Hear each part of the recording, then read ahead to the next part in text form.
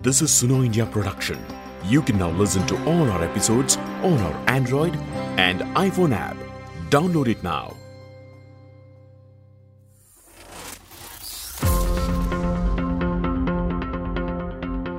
Hi, I'm Grishma Kuttar, and this is episode 8 of Dispatches from Manipur. 9 villages from Saikul subdivision and 2 villages from the island subdivision have been burned down in the last 3 days. Close to 2,000 people from the Kuki-Zo tribes have been displaced from these villages and are now in relief camps, homeless. Far from de-escalation of violence, there has been provocation by Meitei organizations to indulge in more arson, fueled by misinformation campaigns. The Kokomi, short for Coordinating Committee on Manipur Integrity, which is a group of valley-based Meitei CSOs, released a statement using terms such as, in quotes, narco-terrorists, wandering terrorists, to refer to those belonging to the Kuki-Zo tribes, alleging that they are, in quotes, Myanmar nationals who aren't from Manipur. The Kokomi called all citizens to come together to uproot these, in quotes, narco-terrorists. This statement, calling for violence, was shared widely by Imphal-based media organizations and is circulating without any form of intervention from the state government or the central government. This is happening while there is close to no reportage in Manipur about the condition of the displaced persons from the 11 villages that were burned down in the last 3 days. Home Minister Amit Shah had promised for intervention from central forces to control the situation, and there is a wide expectation from the Kuki-Zo tribes that are facing violence that the central government would come to their rescue. In fact, in episode 6, I had mentioned that the Gorkha regiment had tried to contain the situation in Khamenlok, as I was told this is the case by the officials. But this account from an elder of D. Laikop village points to the contrary. Here is Tang Khongam Thautang's account about what transpired at his village Gojang before he fled. Kagan thei le tawin ke ta saying jong gan thei ta in hin ko kamangin kain le kalau zo se aki hal ha in gal jamin kaum zo. At present we are struggling a lot, and because of this incident we have been leaving our home, our native village, our ancestral land, and we are moving to other place in search of safety. So when the incident happened, the state government doesn't take any action. The central government doesn't take any action. Of course, the central government has sent some paramilitary like GR. They stationed there. However, on the same day the firing took place, they just shot some blank fire and they did nothing other than that. So our house has been ablaze, and then our property has been lost. Whatever we dress, whatever we can carry in our side bag, we carry, and we are running for our safety of the life. And we are presently staying at Saijang in a refugee camp. When I contacted the commanding officer of the Gorkha regiment stationed at Khopibang on 14th June to check if they are trying to protect other villages that are left, he refused to comment. Later that day, the 4 villages that were standing were also burned down. Volunteers from these villages who are guarding their villages told me that after the 12th, there have been no army personnel in the vicinity. Lucy, a resident of Khopibang, who I interviewed in my previous episode, went back to her village on the 13th to see if there is anything left of her village. She said that she didn't see any central forces in her region when she went back. In the video that she shared with me, which she shot while she was there, I couldn't spot any army personnel as well. The number of villages burned down in Saikul Assembly constituency now stands at 81, with more than 50 just in June. Almost all Kuki villages from Island subdivision have now been wiped out, with the official number of villages being burned down at 48, including the 2 from yesterday. The number of displaced persons has crossed 40,000. The CM hasn't visited any of these camps in the hill districts or is yet to speak to representatives of the hill districts.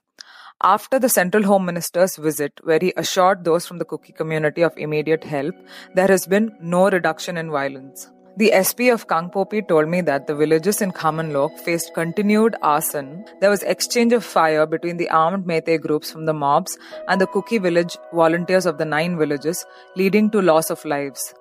The number of dead is yet to be ascertained.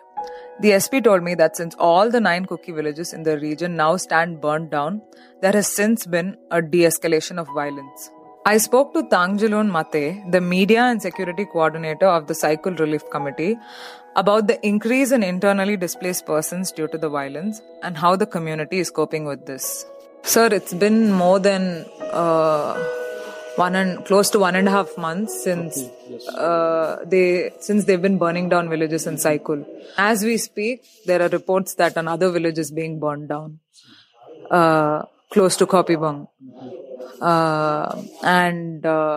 When I went to Dongsung, the villagers said that they didn't see, when they were exiting their village as it was being burned down, they didn't see armed forces there. So pretty much it's like that area is, there's nobody in the area. So in this situation, how is it that the community is responding, to this continued violence? Actually, 2 AGR was stationed have been stationed at Kopibung.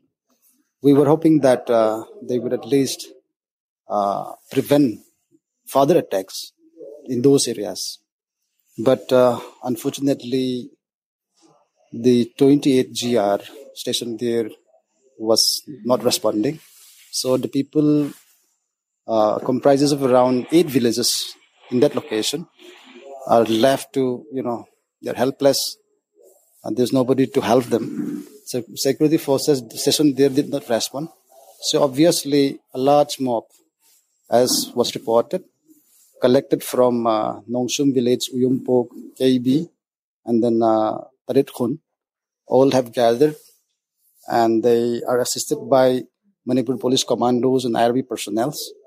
And that's how they escalated the attack and then burning down villages. So far, 4 villages have been reportedly burned.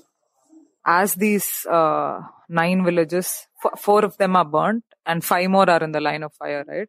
And the only people that the displaced people or, others from the villages have to turn to is the community itself. So how is the community coping with this, and how is it that you are, providing, either rescuing them or providing space for them? How is the community coping?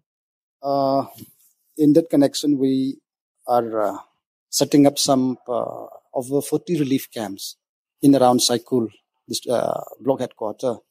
So we are giving them accommodation, we're giving them food, we're giving them clothes and some basic requirements till now.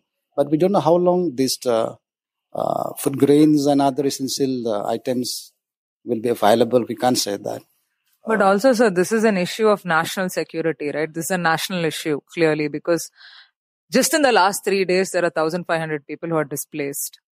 In the last month or so, more than 40,000 people. We've lost track of numbers. So when this is clearly a national issue, yet there is no clear way in which the central government or the state government has offered help to the community or to the displaced people. How do you respond to that? Actually, the ground situation, the escalation of further violence has to be controlled by the center paramilitary forces who are deployed. Unfortunately, such deployments are not very much seen in the periphery areas. Those areas, vulnerable areas bordering Kuki and Meitei localities. We had been alerting even the security advisor and then SP of Kangpokpi Police and then other paramilitary agencies for deployment of more security forces in those vulnerable areas, especially those areas located in the periphery of Kangpokpi district. But the response from the agencies are minimal, and then so that's the reason why those villages could not be protected. And then when tensions escalated, for instance, Khamenlok area, it was started on 12th. That means 2 days ago. Of course, the first day, the security forces could not intervene. I agree, at some point. But from the second day, it is a matter of surprise. They didn't react till now. So the Meitei mob are let loose, and they randomly enter the locations and burn down whatever villages they want. So that is the situation. I also met with the SP of Kangpopi, Mr. Manoj Prabhakar, to understand how him and his team have been trying to bring the situation under control. In the past 3 days, there has been escalated violence in the borders of Kangpopi, which is in Saikul. And there are reports that there has been a de-escalation of violence since yesterday night. I just want to understand what the police forces and the central forces are trying to do to bring the situation under control. So now we are placing central forces in the buffer zones, in the areas where the violence has happened and where we feel it is more vulnerable, prone to violence. And central forces will be in the buffer area. They will provide sense of security to both the communities on either side of the borders.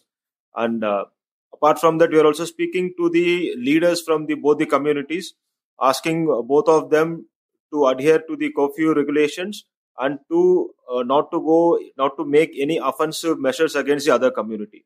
That's what we are doing now.